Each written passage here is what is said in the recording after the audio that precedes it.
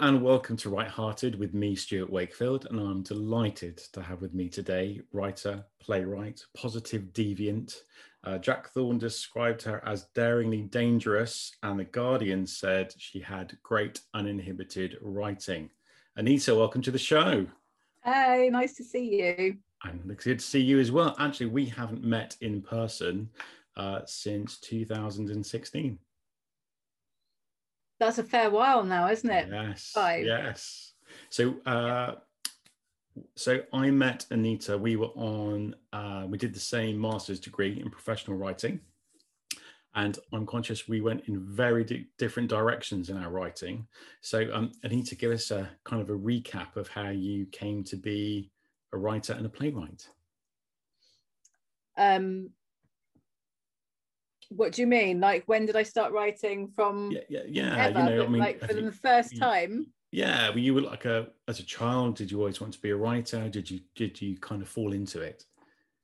I really have a strong memory of being like in primary school, and you know, they give you out those questionnaires like, well, what do you want to be when you grow up? And I remember really strongly like writing down that I wanted to be an author then, and I think I probably must have been like 9. But and I just loved reading. I read all the time, and I thought I would want to be a novel writer, writing novels. And I guess I kind of thought that was a secret that I wasn't supposed to tell anybody, because the messages are like quite often like, you know, it's not a real job, or you know, it's not particularly practical. But yeah, I remember from being really young wanting to be an author, but I think mainly I was inspired by the novels that I used to just read books all the time. Okay. And did you read wide, or do you have like a particular genre that you kind of got into? I think I read quite broadly. I mean, obviously, like at primary school, I was like, it was pretty minimal, I suppose. I really liked Enid Blyton. Okay. And but no, I just consumed anything I could get my hands on. And as a teenager, I mean, my mum always had a book around, but it tended to be quite sort of historical romance or Catherine Cookson or something like that. So I'd read all her books, but as a teenager I was really drawn to activist books, and autobiographies of people who had overcome difficulties or changed the world in some way.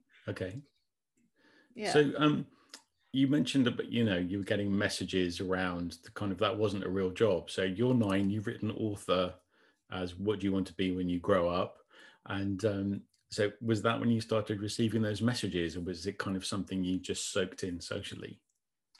I didn't tell anybody really, and though I mean that was just a questionnaire at school, it wasn't really discussed, you know. It wasn't like an open conversation, and I don't remember really talking about it with other people, but I think it is quite broad, just quite broadly it happens at school, or it's like a magical thing being a writer or an artist, you know. It's like, oh, that poor artist thing. Or one of my family I spoke to a few years ago, and they were like, what are you doing? It was around the MA time, and I was like, oh, I'm a writer and I work with you know, people in the community. And they just said, oh, you're still working with the great unwashed, then you want to stay poor for the rest of your life? It's like no, that's not my aim. But you know, I think it's important to do stuff that you love. Yes, I agree. So, you know, your kind of nebulous, ephemeral goal is to become an author. How did that sort of change over time? Well, I was quite introverted at school, and being young, I was quite shy, and I mean, I always loved books and reading and English and, you know, stuff in that way, but but my family never went to the theatre, or particularly they did like pantomimes and stuff, but it wasn't really a thing. And then when I was at secondary school, and I did theatre, and I just absolutely loved it. I loved it, and just being different people and trying on different personas or worlds, or just inhabiting those stories. I absolutely loved it. And I guess from there, that's what I did then at A level, and then went on to uni and did that. I mean, with quite a big gap in between those things, but yeah, I just love performing and bringing those stories to life, and it really helped me sort of gain confidence and be in the world as a person. Okay. And would you say your style, so obviously, you know, when I look at you, you know, you do a lot of community work. You know, you seem that thread of activism seems to, you know, be in your writing as well. So when you started your theatre course, were you acting, or you got to do some writing there? I mean, at college, I was like, quite rebellious. I wasn't particularly, you know, I mean, I liked the course, but that wasn't my I liked sex and drugs, basically. I was having a nice time with that, so the course wasn't my favorite thing. But when I did an HND in community arts, and so that was my theatre experience at uni, and that was very much combining the two, because I'd gone traveling after my A levels. I was like, I really didn't want to be in education anymore. I just found it really stifling, and it didn't really teach me what I wanted to do. And I was getting more and more kicking against the system, really, and getting into situations that weren't good for me, for my mental health, or just good for me generally. I wasn't getting what I needed. So I went traveling for a fair while. And then when I came back to England, I came back to do that course because I needed a sense of purpose.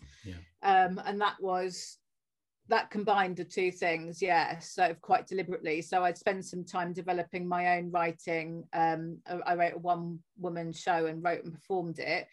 And then as part of doing that, I did a placement with Actor Community Theatre, and then ended up working for them for 18 years. So So you mentioned earlier that you said that what you wanted from education you weren't getting. What was that tension?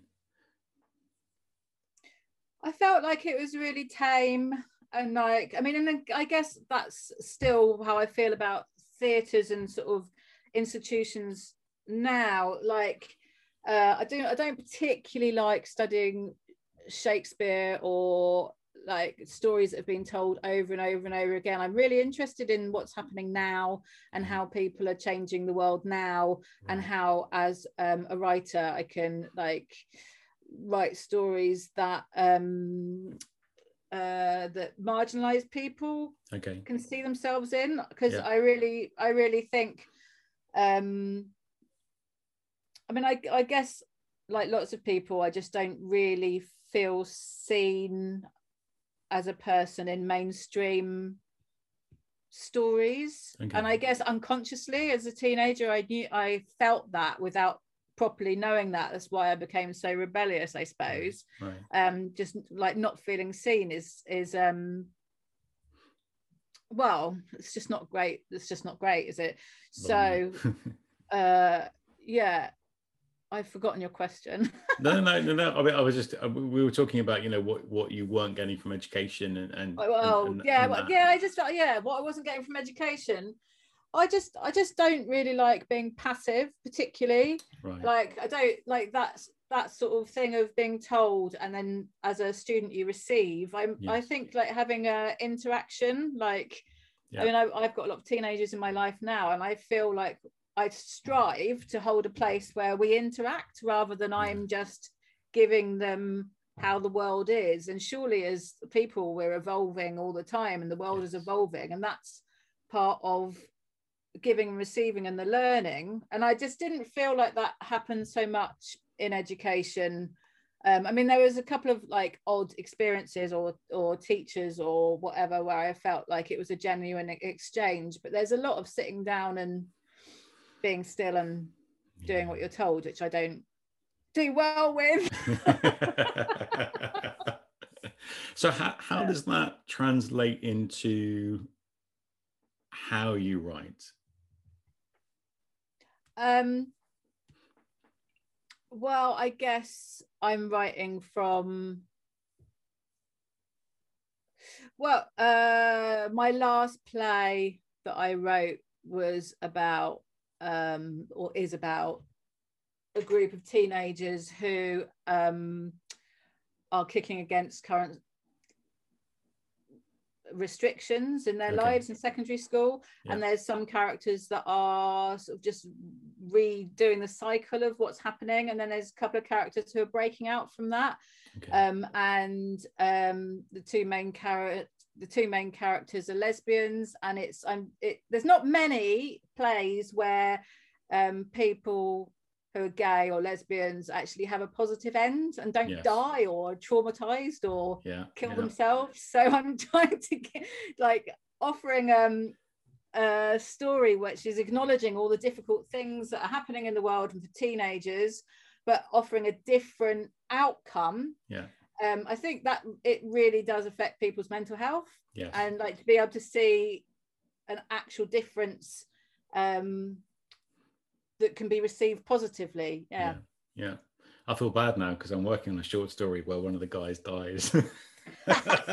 You've written quite a lot where that doesn't happen, though, haven't you? I think like ratio wise, if I keep writing novels with a happy ever after, which is kind of what I want to do, I could drop the odd, kill your gaze.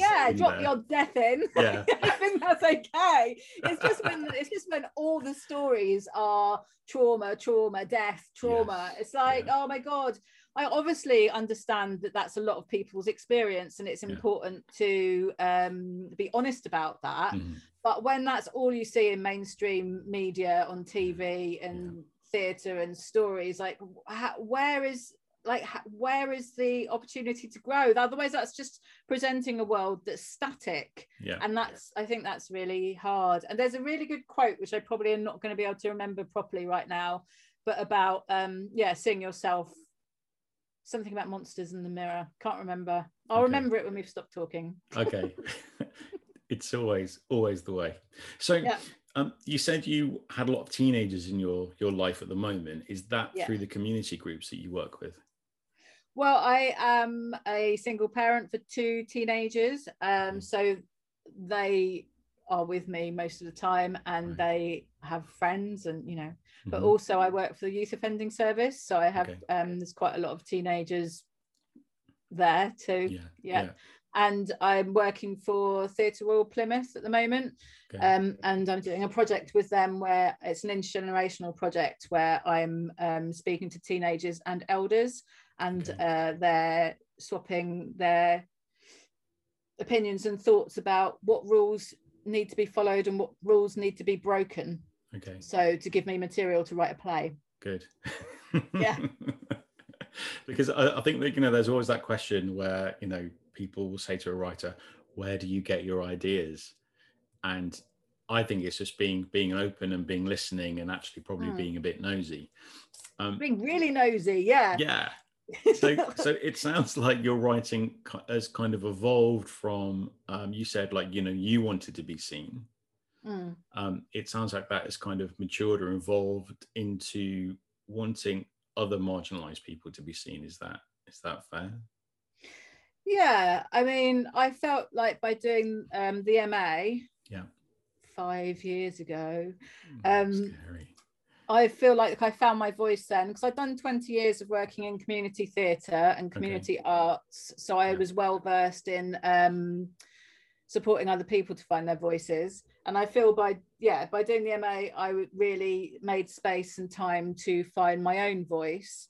And as I've got stronger within that, I guess I'm able to hold a space to hear people again without losing myself. Like I was previously really good at just not existing whilst facilitating people. I mean, obviously I'm influencing how I'm putting stories together when I'm doing that, but it's very different being aware of my own voice and holding a space for other people. Does that make sense? Yes, absolutely.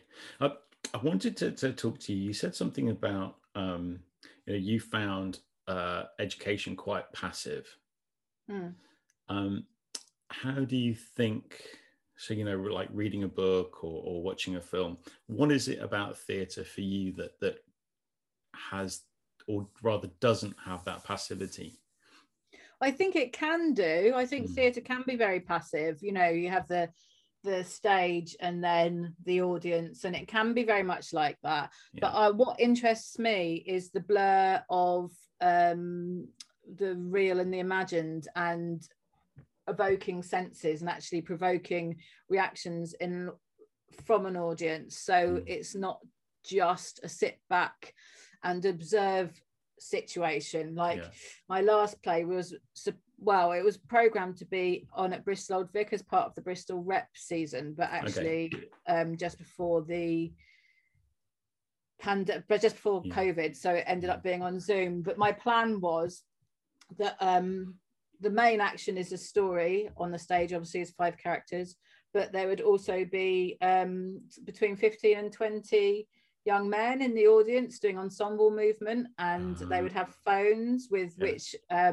which they would be looking at, and that would be informing what's happening on the stage. Okay. And so that would be and I wouldn't necessarily, like, the audience would walk into that without, I mean, some people would know if they'd read a leaflet, I guess, but Yeah. they would, you know, they wouldn't, they would be affected in a way because Yeah. they would be surrounded by young men in like hoodies and, you know, on their phones. That's going to start a certain edginess happening, I think. Yeah. And so I'm interested in how worlds blend, and making theatre more of a immersive experience rather than I mean, obviously any kind of thing is like passive to a level, Yeah. but I think it's different when you're just sitting watching something like TV, or Yes. and when your senses are activated, or when there's a deliberate emotion provoked. Yeah. Yeah. So Yeah. Yeah. And I think there's something about in there about kind of shared experience as well. yeah, So exactly, yeah. yeah, I mean, I used to be in the theatre up until 2003, and it was really interesting. So, you know, like a Friday night audience would be quite different to a Saturday night audience, and I found it interesting how people's energy would feed off other people. So sometimes a Saturday audience would start quiet, and then you get a couple of chucklers or somebody with belly laughs, and suddenly it lifts the whole mood. And you don't really get that with a novel. I guess you get it to a degree, you know, if you're in a cinema, but also there's that rift between the actors and the audience as well. How are you? Okay, so I think what I'm getting at is, as a writer, you seem much more involved as a writer than you know, if somebody wrote a play 5 years ago and then it gets put on somewhere else, they're kind of not really going to be around. So for you, I mean, do you rewrite shows as the performances progress? I have, yeah, I mean, I have done, I am doing at the moment. Yeah. And also there's elements of the things that I'm writing where I would want the main, like the protagonist, the actress who's playing the protagonist, to be able to improvise at points. Yes. So there's some points where she would directly address the audience, so they're dropping out of the world and coming into the present. Yeah. And so that would be different depending on who's there. And I mean, I think there's something really important about acknowledging what's actually happening in a room. And if, you know, if someone had dropped something, or someone, I don't know, done something, then I would want the actors to be able to acknowledge that and just be in their bodies enough. Because then I think if a performer is connected to their breath and connected to the room, then the audience can be more present with what's happening. If it's too much in the head, then that's when things, you know, become a more passive or disconnected experience, I think. Yes. Although it can be quite frightening for an actor to acknowledge somebody in the audience and break that fourth wall, and it can be petrifying for somebody in the audience to be singled out by an actor. How, I mean, how do you kind of work through that with actors? Because it's one thing in rehearsals when you've got everything taped out on the floor, but another thing when you've got 60, 70 people looking at you. Well, when, like the person, the woman who is performing the play I've been talking about, Buzzing, we just did an extract at Salisbury Theatre, and she's just brilliant at it. Okay. You know, she's like, I'd need a performer, like the role I've written for that show, I'd need a performer who would thrive off that. And I think it's okay for an audience to feel scared sometimes. I think there's a difference between participatory theatre, where you're actually getting an audience member to come up, or you're grilling them or something, or you know, there's an expectation of joining in, and I wouldn't necessarily expect that unless that happened naturally, because I think that can be quite shutting down. Although some performers are very, very skilled at it. There's a lot of fooling and clowning in Bristol, and some performers are just very, very skilled at putting an audience at ease, and some aren't. And I understand that fear, but I think as an audience it's okay to be scared. I think there's a lot of chat about plays that make people feel comfortable, or don't annoy an audience, or write a character that everyone's going to love, but actually that's not real life. And I think that it's okay to feel a bit angry or like a bit scared in a performance, as long as a performance isn't a whole attack. Like as long as it's got, like, you know, up and down, there's a bit of love in there as well. But I think it's okay to feel fear in a safe place. It's definitely something I wanted to ask you, and it was kind of based on an experience I had. So when I first started directing, there'd been a writer's workshop, and this was all at the Mercury Theatre in Colchester. They'd done a writer's workshop, and then we came in and we performed each of the plays. Anyway, so we did this play, and it was about people in a park.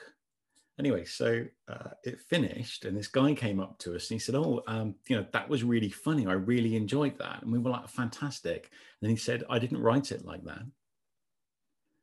And we were like, oh, okay.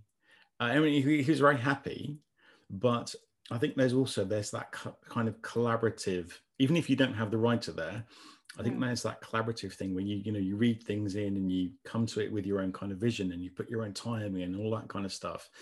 And I think, for actors, and directors, in a way, it's quite freeing not to have the writer there. It sounds like you are there. Is it fair to say you're doing some directing, or is it more like workshopping? I mean, with Buzzing, I was there for the first week. Just so that, because I needed to do a bit of rewriting, because it needs some. I'm looking at doing research and development later in the year with it. It's not finished. But no, I was happy to hand over to the director. I think it was 5 weeks, and I just was there for a week, and then came in for a couple of days at the end. So if I was,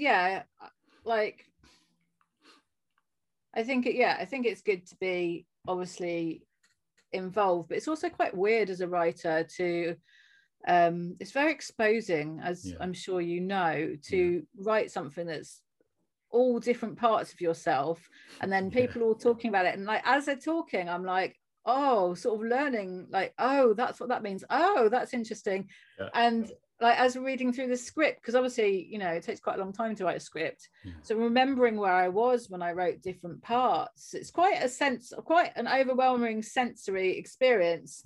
And it's good to step away from that also. And have there ever been times where you have not wanted to step away?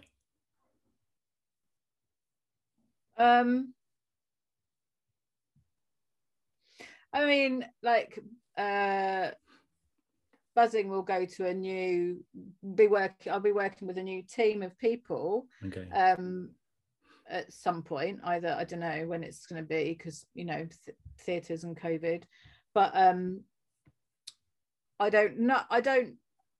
wouldn't want to just completely let go of it now and see it on the stage. Right. Like, I'd want to be involved with a new team and see like how people are, where people are going with it. But then if we had a good relationship, I'd be happy to step away. Yeah. Okay. Yeah. Good. And then in terms of writing, I mean, do you write, you think it's done, you approach some people, or do you kind of workshop stuff up? Because I've seen that process work quite well as well. Well, when I was doing community theatre, it's all workshop really. Okay. And I was just like, because the purpose is other people's voices. Yeah. I'd be like catching moments or getting a piece of improvisation, or and then writing it into a script. Okay. So that's how I've mainly written plays. Buzzing was and I've done quite a few short things over the last couple of years. That's quite different, and that's been solely writing. Okay. So it's a very different experience. And the one I'm doing at the moment, Fish Tank, I've been only writing. I'm looking forward to having some voices on it.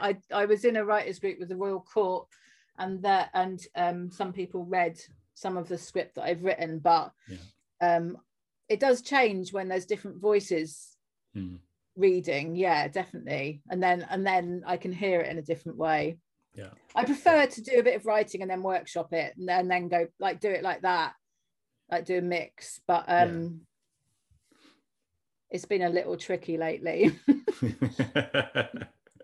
I think for me, I mean, I've never written a play, but having been an actor, I mean, I really enjoyed the whole collaboration thing, and that people bringing their own views to it. I'm reading a book at the moment called Creativity Inc. It's written by, I think his name is Ed Catmull. He basically helped set Pixar up.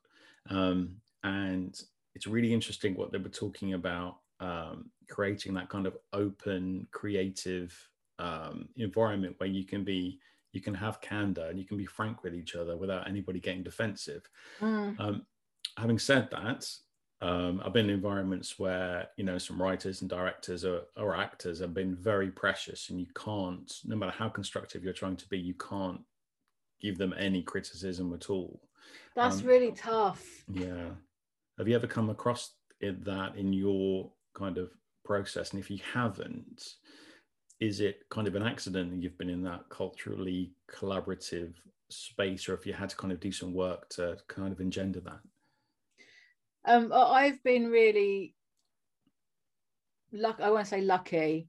Some people don't like the word lucky, but I think I've been lucky because I've been working with Grey Eye. So I've been really lucky in the fact that I haven't had to set everything up myself. Okay, sorry, what's Grey Eye? Grey Eye Theatre. Oh, okay, sorry. Yeah. So I haven't had to go and find actors or actresses. Like they've done that. And they've got a really good network of people. I mean, there has been someone who wasn't particularly into the part that they had. Okay. And I didn't have to deal with that. The director dealt with it really well, and they were just like, well, just do what you're comfortable with. Okay. Luckily, it wasn't for a full-blown show. It was for an extract. Right. Because otherwise, genuinely, we would have had to get someone else, because they weren't into the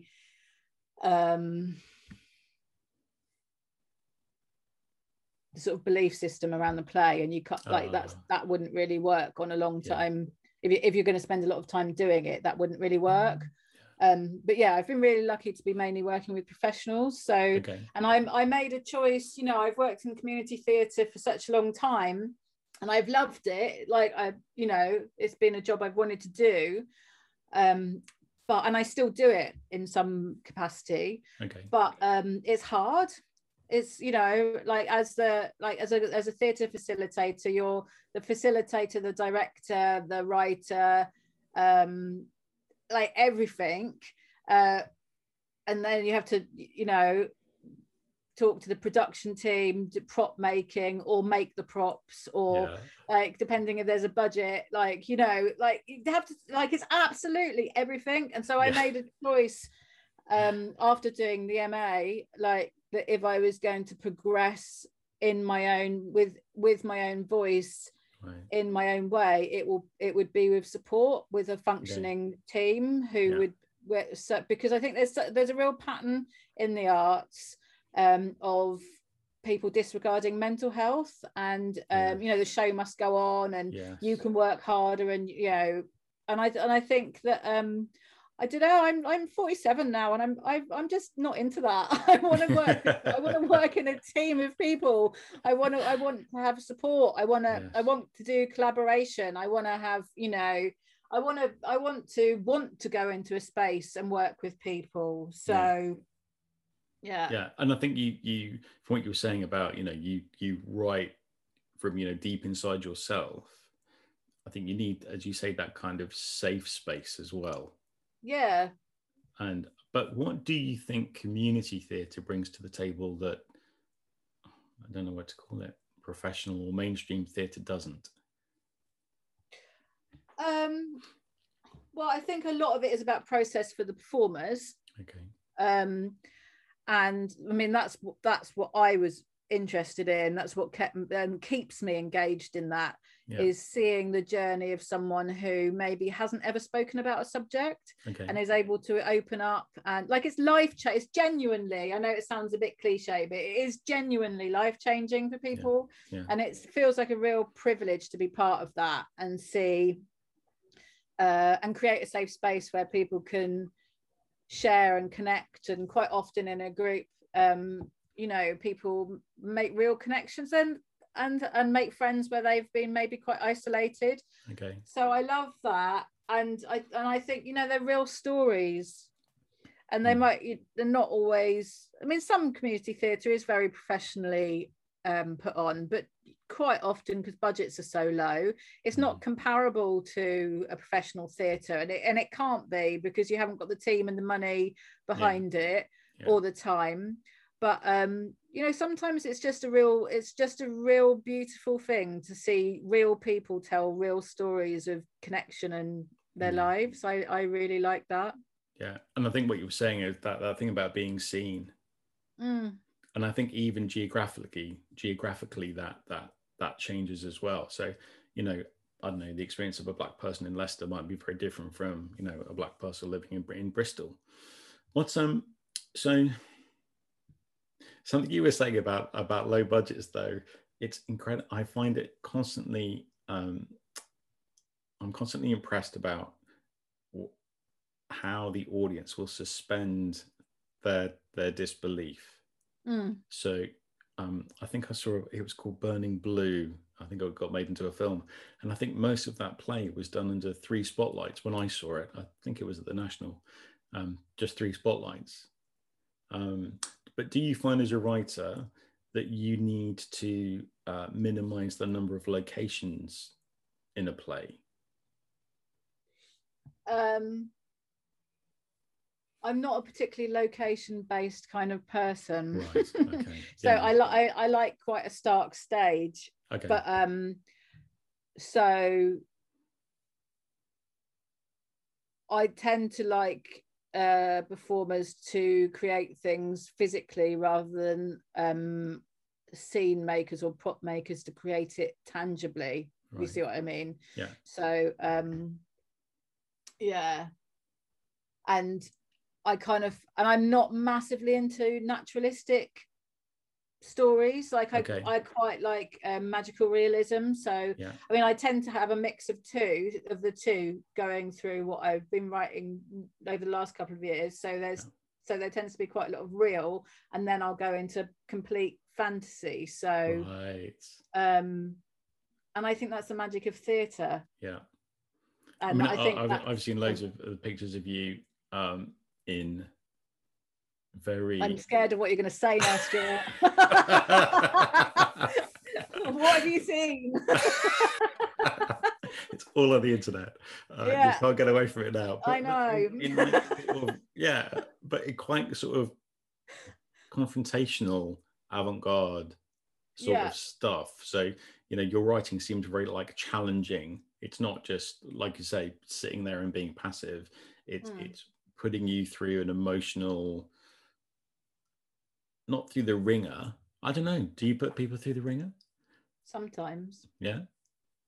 And what is the purpose of that? What do you think you get out of putting somebody through the ringer or making them feel uncomfortable? I genuinely think sometimes it's a relief to see uncomfortable feelings on the stage. You're talking about performances I did with Dada for Girls, which was a kind of punk, avant-garde, in-your-face feminist group of 7 women. And it was a time in my life that will never be recreated. Everyone was on the edge of their lives in some way, and it was so powerful. It was amazing, and we all did our own performances, but then also did group performances, and it was like really challenging. In fact, I think we won the Wandsworth Fringe and Gothenburg Fringe. Both times we won a prize or something or other for being the most innovative, in-your-face, challenging performance. So pioneering, all those kind of words. But I think I know for myself, sometimes my mental health's not that great. Sometimes I feel really depressed. Sometimes I get really, really anxious. And what goes on in my head in those times can feel really isolating. And I think that being able to see things like that on stage that aren't really necessarily spoken about, and with Dada for Girls, the pieces that I did were generally around motherhood. And I've been a pretty, I would say, well, by my standards, a pretty mainstream mother. But like it's quite hard, like, as a person, to be put in a box by society and be expected to deliver a role 24/7 all the time, of being like, quite oppressed, really. And the performances I did were I guess the darkest moments that I felt around that. And I know for myself, when I've seen things like that performed or I've read them, it's a relief to know that I'm not alone. So it's not, I know it's not an attack on an audience. It's an opportunity for someone to feel connection, or there'll be people in the audience who are just relieved they don't have to say that themselves, because they can just, it changes in your body, I think, when there's something that you haven't spoken about, and you witness it in a safe space. Now that's really interesting, because I definitely think that it's one thing watching it on a screen. It's another thing watching it when people are 20 feet away from you, or even 30, 40 feet away from you. I went to see a play. I cannot remember where it was. I know it was in London. It was called Feston. And it was Paul Nicholas used to be in EastEnders. And the whole play was basically pretty much people sitting at a table eating. And it becomes very clear that he's been abused by somebody else at the table. Oh, I've heard about this. I haven't seen it, but I've heard about this. Yeah. Right. And it all comes to a head. And I physically had to stop myself from getting up, running onto the stage and trying to save him from another character. That never would have happened if I had been watching it on TV or watching a movie. And I definitely think there's that opportunity, as as I was saying, like, it's very different when you're in the same room as these people and seeing what they're going through. Yeah, well, I hadn't heard of Sarah Kane before last year, but I saw it was on Zoom, but I know it would be different in the theatre. But I was affected by that, even though I was watching that through a screen, just through the power of the writing and the performance. And because it felt like what was going on in my head. I felt Okay. like it was just so, it was really dark, and it was really challenging, but and some people hated it, which I understand, because it's quite disjointed, it's quite poetic, but I really love poetry, and I love not always, but I kind of like theatre sometimes that isn't just very obvious. So it's a bit like those seeing, what they call those seeing eye pictures, you know, you have to sort of like go like that, and then the picture comes, you know what I mean? Those, I can't do those, but but well, I sort of felt like it was like that, and sometimes I really like that. So like your Gecko are really good at that.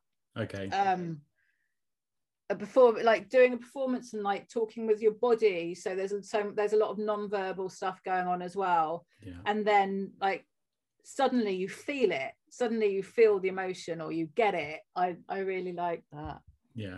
And I think as well, to being able to see like an ensemble thing, like, because your eyes can wander, and sometimes, you know, you see another character reacting in a way that you probably wouldn't see them on in a movie, because there'll be a tight shot on somebody speaking, but you know, somebody else is doing something, and you think, oh, okay, like they might not be speaking, but the way they're working. I wanted to come back to something you were saying. So the first episode of this podcast was about emotional resilience. Now, if you are writing something particularly dark, and you were saying, you know, obviously, you know, you have encountered some mental health issues, do you find when you're alone and you're writing, do you find it, what's the risk to you of writing yourself deeper into those feelings rather than writing out of them? I think it's really good to be aware of. I think it takes practice. I had a mentor, not last year, when I was working with Grey Eye, Toby Holtz, and when I first found out he was my mentor, I was quite cross about it, like because we're so different, and we're so like, he writes for family shows, he really likes Shakespeare, he's like, you know, he's white, he's a middle-aged bloke, and I was just like, that's totally not what I wanted. But he was fabulous at helping me work that out, whereas I would tend to go dark, then darker, and he's really good at finding things funny, not in a dismissive way, but seeing the humor in something. And I basically spent a year looking at that, and really looking at the light and dark in something, and thinking about the journey of an audience, or the journey of my character, and like, what was the purpose of keeping someone in a dark place? Like, you know, like you can write very from an emotional place, but actually when you're structuring a play, or when you're getting into structuring anything, or you know, a long form thing, you have to be able to see the emotional journey. Like, it can't be a flat line. So I mean, you know, you write novels, but like, you know, so I think it really helped having doing a long form piece, because my play's an hour and a half, I think. And the play I'm writing currently will be that long. I think there can be a danger for me in short form. But then, is it a danger if it's short form? I don't know. I just got much more awareness about it now, and much more awareness about what is the purpose of it. And that's come through practice and seeing how people are affected. And it's a fine balance, because as I've been challenged with, you know, where's the light in here, or where's the sort of mainstream structure within it, as I'm sort of venturing out and talking to more theatres or people, it's like, how does that fit in a recognised structure? I still feel quite protective about the darkest parts, because I think it's important to not sanitize my experience, or the experience of my characters. And sometimes I just need a break. from the people. And like my mentor was so good at doing this. Like if I got stuck, if it's a genuine being stuck in an emotion, sort of being like, well, put them in a different place, give them a different age, like send them on holiday, ask them what the secrets are, like, you know, or how would they be when they were 6 or 102, or where do they want to be, you know, and just step out of what the actual plot is and ask them, talk to them in different places, or maybe just like physically go out and have a swim. I think sometimes being a writer, well, I ran writing groups for a while before COVID. And I really encourage people to get up and move around if they wanted to. I think there's a belief that when you're writing, you've got to sit still all the time. And I'm not into that. Yeah. The so also you talk about sort of, you know, light and dark. I think the audience needs that as well, because you know, we talked about, you know, putting people through the ringer. They need that moment of kind of respite, and that respite shouldn't only be the interval. I think it's nice. I mean, the more I'm writing, the more I'm able to bring humor. So to like, and to recognize where some light relief and vulnerability, like I'm getting better at allowing my characters to be vulnerable. And I didn't fully understand that until I went and saw Trainspotting was done as a play, and in Bristol it lasted forever. And like the performers were really great, and like the setting was really good, but they'd taken all the darkest and really in your face parts of Trainspotting and done that. And it was really, you know, like the pregnant woman getting kicked in the stomach and then shit going everywhere. And it was just like the dark. And I watched that and I was like, oh yeah, I'm not feeling anything. I've just become desensitized. It's just, I'm not feeling anything. And that made me really understand why you need to pace, because if you want people to feel something, you need to give them space to be able to feel and breathe. Have you ever walked out of a play?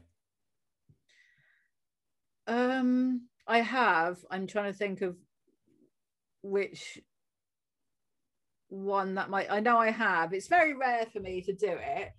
But I remember there's one I saw which was like, basically someone had built a womb and they were just rolling around in it for ages, and I'd gone with my partner at the time, and afterwards we'd both said, you know, we thought the other one might like it, and then it was like, did you like it? And I was like, no, I wanted a pint about 10 minutes in.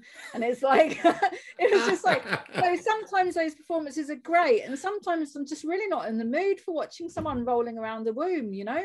Like, I'd rather have a pint. Do you know, I was in a and it is interesting, like, you know, we're saying about how different audiences react. One thing I will never ever forget, the power of someone's imagination. So I was directing a play. It was called Sunshine, and it's about a girl who works in a pawn booth, and it starts with her in the pawn booth, and the guys put the money in the, you know, whatever, and the screen comes up and she's taken her clothes off and all that kind of thing. And that lasts 5 minutes tops. And then the rest of the show is, I think she's in her apartment and this guy visits her, and, you know, it's very deep and meaningful, and they kind of start to form a relationship. And then at the very end, it's bookended with another section of her in the glass booth. Anyway, the first thing comes up, and the actress was very, very vulnerable and nervous, and she had some history of abuse, and she did not want to take her clothes off. And I was like, that's absolutely fine. So we took the lights down. So she went to unhook her bra, brought the lights down, and the rest of the dialogue was done in the dark.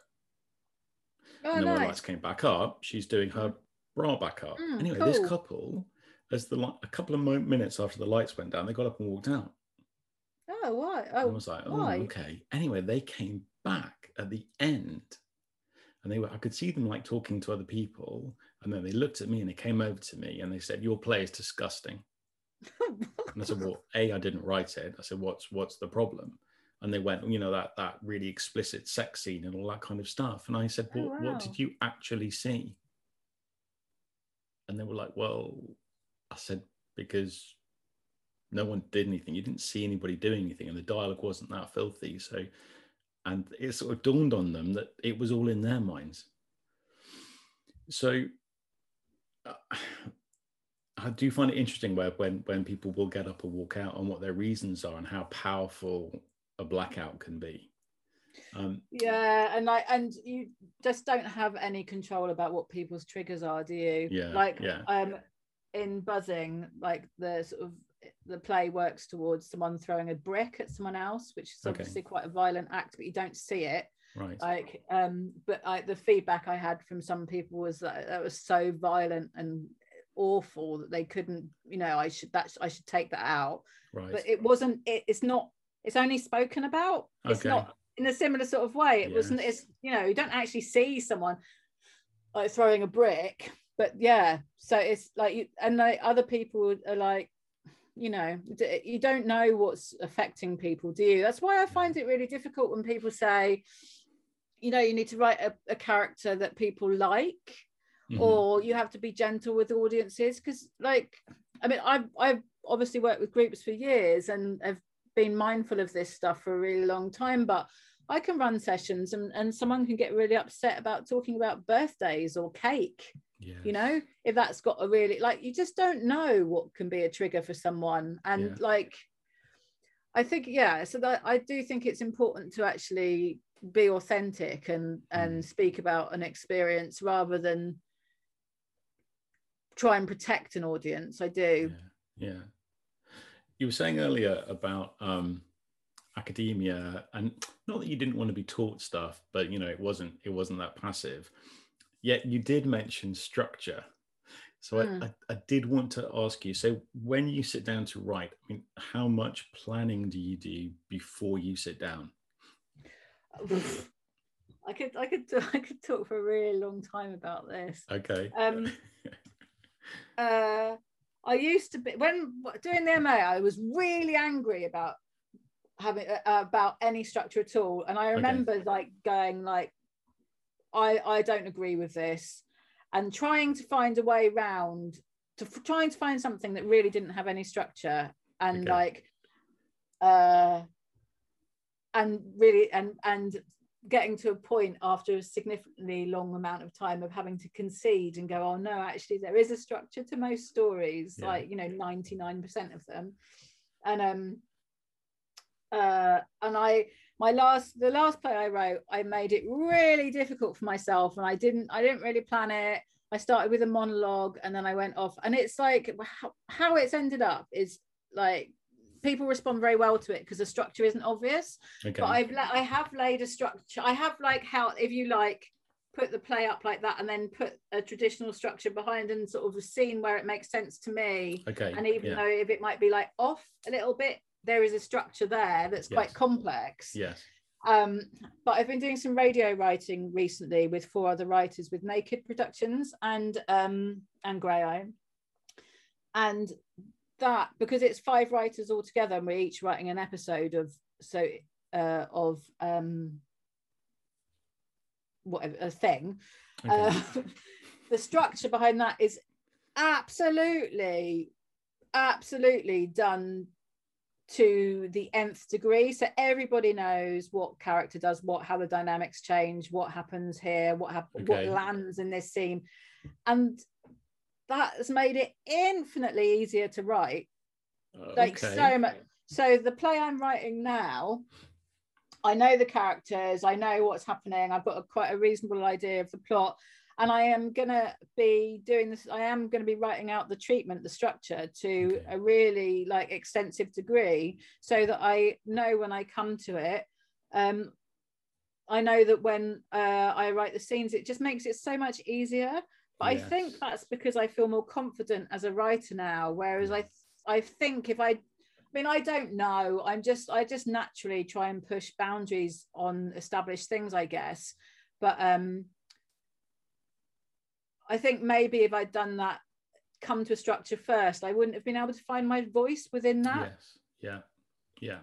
And I think this is where I'm training to be a book coach at the moment, and it's really interesting. So, I'm very big on structure and plotting and getting everything planned. So as I go in scene by scene, I know where their head is at going into the scene. I know what needs to change. I know what's coming out. I say that now. I didn't used to really think about what was going on inside the character. And for me, I think plotting is a series of events now, as I've been doing my training. What has changed is I now realize, yes, it's a series of events, but there's that second tier in that, okay, this event happens. What does that actually mean to the character? And I think that's easier. Do you think that's easier to do in playwriting than it might be for me to write in a novel? I haven't written a novel, and so I can't answer that. Right. Okay. But and I sort of also question the word easier, because I think everyone works in such different ways. Some forms are just work better for your brain, right.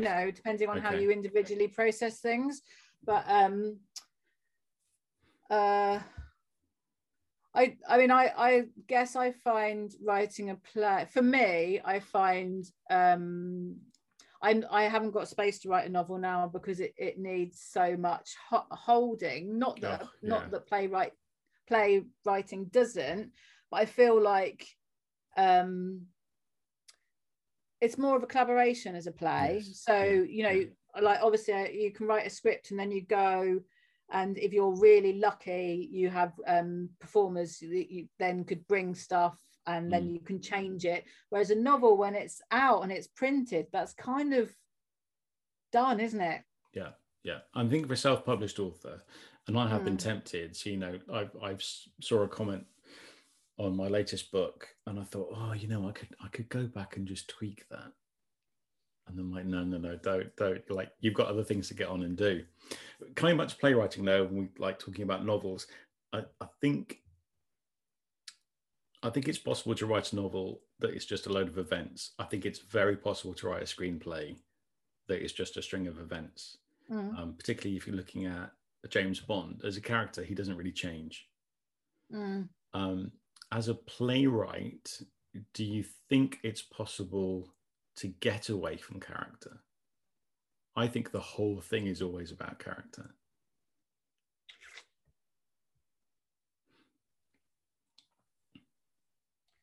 Do I think that you can write a play that isn't character focused? Is that what you're asking? Yeah.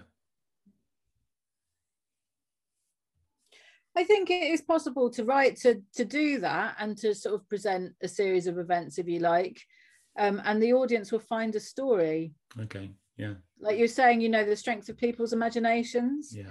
Like, I'm sure as a theatre person, you've done many workshops where you do things like walk on the stage and pick up a chair and put it back down in a different place. Yeah. And the audience are like, oh, I know what you're thinking and feeling. Oh, like you were late. Oh my God, you've just broken up with someone. Oh, I bet he was hungry, or like whatever.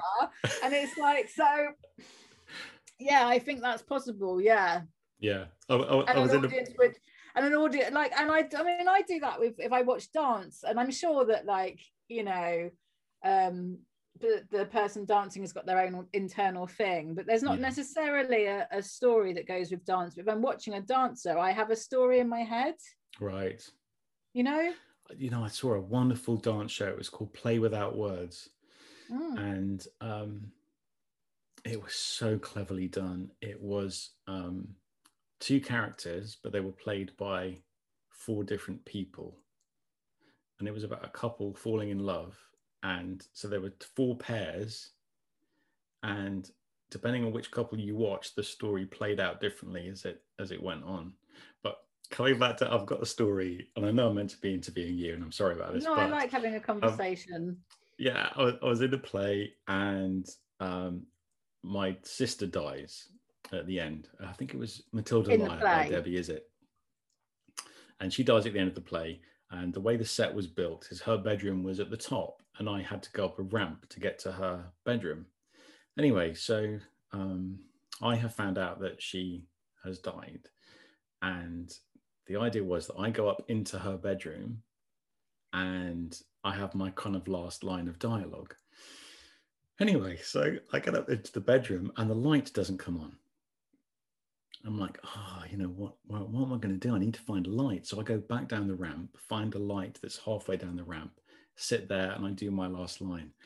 Well, this woman came up to me in the bar afterwards and she said, that was just magnificent, the way you sat down and did that scene. And she's like, where is the director? So I got the director over and she's like waxing lyrical.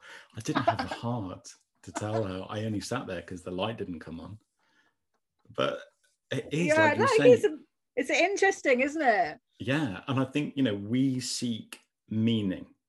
And there's that wonderful experiment, isn't there, about, I can't remember who did it, it's driving me nuts, where they take a bit of film of an actor's face for like 30 seconds, and then they put a different image just before it, and then have the shot, and then they ask the audience, what is this character feeling?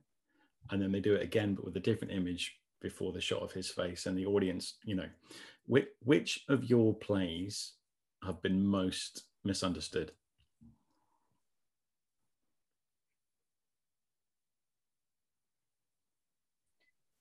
I don't know about misunderstood, because I quite like deliberately writing in some things that are a bit not confusing, but like leading people down a double path, if you like, so that there's a choice. Like, because I kind of like the idea that when someone reads something of mine or sees something of mine, that they could have a conversation with the person that they've experienced it with, and have a discussion about a different outcome. Okay. So I quite often, when I write, deliberately do that. So that there can be differences of opinion, and I know what my preferred outcome is. Yeah. But like I kind of almost am being deliberately provocative about prejudice. Okay. And so that because, you know, why write a play? I kind of want people to experience something and have a conversation. Yes. And learn. That's exciting to me. Yeah. I would much rather someone, like, say, like a group of 4 people came to see something, or heard something on the radio of mine. I'd much rather they be like, no, it was this, no, it was this, no, it was shit, no, it was brilliant, than them all coming out going, oh, I had a nice night, you know. Yeah. It's like, but I had something on the radio last year, it's called Red Flags. And then I was, and that was part of Naked Productions. There was 4 other writers, and everyone did different episodes, but my episode was Red Flags. Okay. And that can produce quite different responses from people. And I was interviewed for a local radio station about it, and the guy on the radio station was getting quite frustrated because he just wanted me to tell him the answer of what it was about. And I was just like, what do you think? And he was like, well, it's this. And I was like, okay. And he was like, he's like, I was like, I'm not going to tell you what the answer is, like, because it was a piece about a couple, a man and a woman, and their marriage had come to an end, and she was kind of talking about him being a bit abusive. Okay. And but the way I did it was like, she was recounting conversations where she'd been accused of being mad, and like I kind of like the idea that you could come away from that thinking she is actually mad, or you could think that like he was actually abusive, but I don't give the answer. Okay. And I just think it's really interesting to see, because I think I've laid it out pretty equally. Yeah. And I just find it interesting to see where people sit with that after they've listened to it. Yes. Yeah, I agree. And I think as well with playwriting, not that I've ever written one, but there is all those different levels of interpretation. So you've got the playwright, you know, what you mean, then the director, and then the actors, and then the audience. And to see how things change from what I might think when I read a script to when I actually see the production. I mean, they can be poles apart. Yeah, and I do think that different performers bring a different essence as well, and that can change how an audience receives a character quite a lot. Yes. Yeah. Okay. But listen, I could talk to you all day about this because you're bringing up many happy memories for me. Oh, nice. Oh, mate. Well, we'll be able to travel soon enough, won't we? Maybe exactly. We should do that in real life. Yes, but for now, I know obviously, I think theatres are starting to open up. What's coming up for you, and is there anything that people can kind of watch online? I'm working on Night of the Living Flatpacks, which is going out on radio. Oh, I'm not supposed. I don't know if I'm supposed to say that. Okay, don't worry. Anyway, that I won't say anything more about it. Okay. And I'm working on Fish Tank with Sphinx Theatre, and that's gonna. I haven't got a proper date because we're not people aren't sure when theatres are actually going to come back. Okay. Yeah. So it's supposed to be at the end of the year. Keep a look on Twitter. I put stuff on Twitter. Brilliant. So that's loud_word. Yeah. Yeah. Okay, good. I recently started stalking you on Twitter.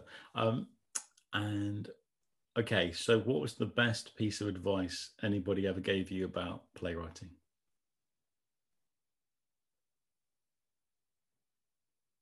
Oh, I can think of lots, but I think I went to a workshop with B. Roberts. I really like her work. And she said, think of the biggest, most impossible thing that you'd like to happen that would make you really happy if it happened in your play, and make sure you have a bit of that in there. Brilliant. That's great. And then what? Nice, isn't it? And it might be the same piece of advice, but what either advice or encouragement would you give to somebody who's kind of thinking about getting into playwriting or just starting out?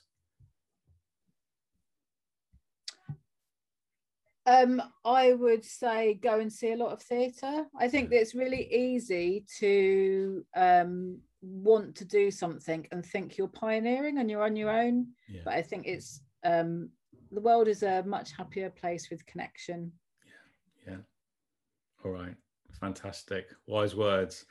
Thank you so much, Anita. It's been lovely. Well, I say to have a catch up, but yeah, I'm so proud of the way your career is growing and developing, and I actually haven't seen any of your plays, so I'm going to come and see something. No, well, next time it's possible in real life, I'll let you know. All right. Fantastic. Thank you again. All right. Take care. Take care. Bye. Bye.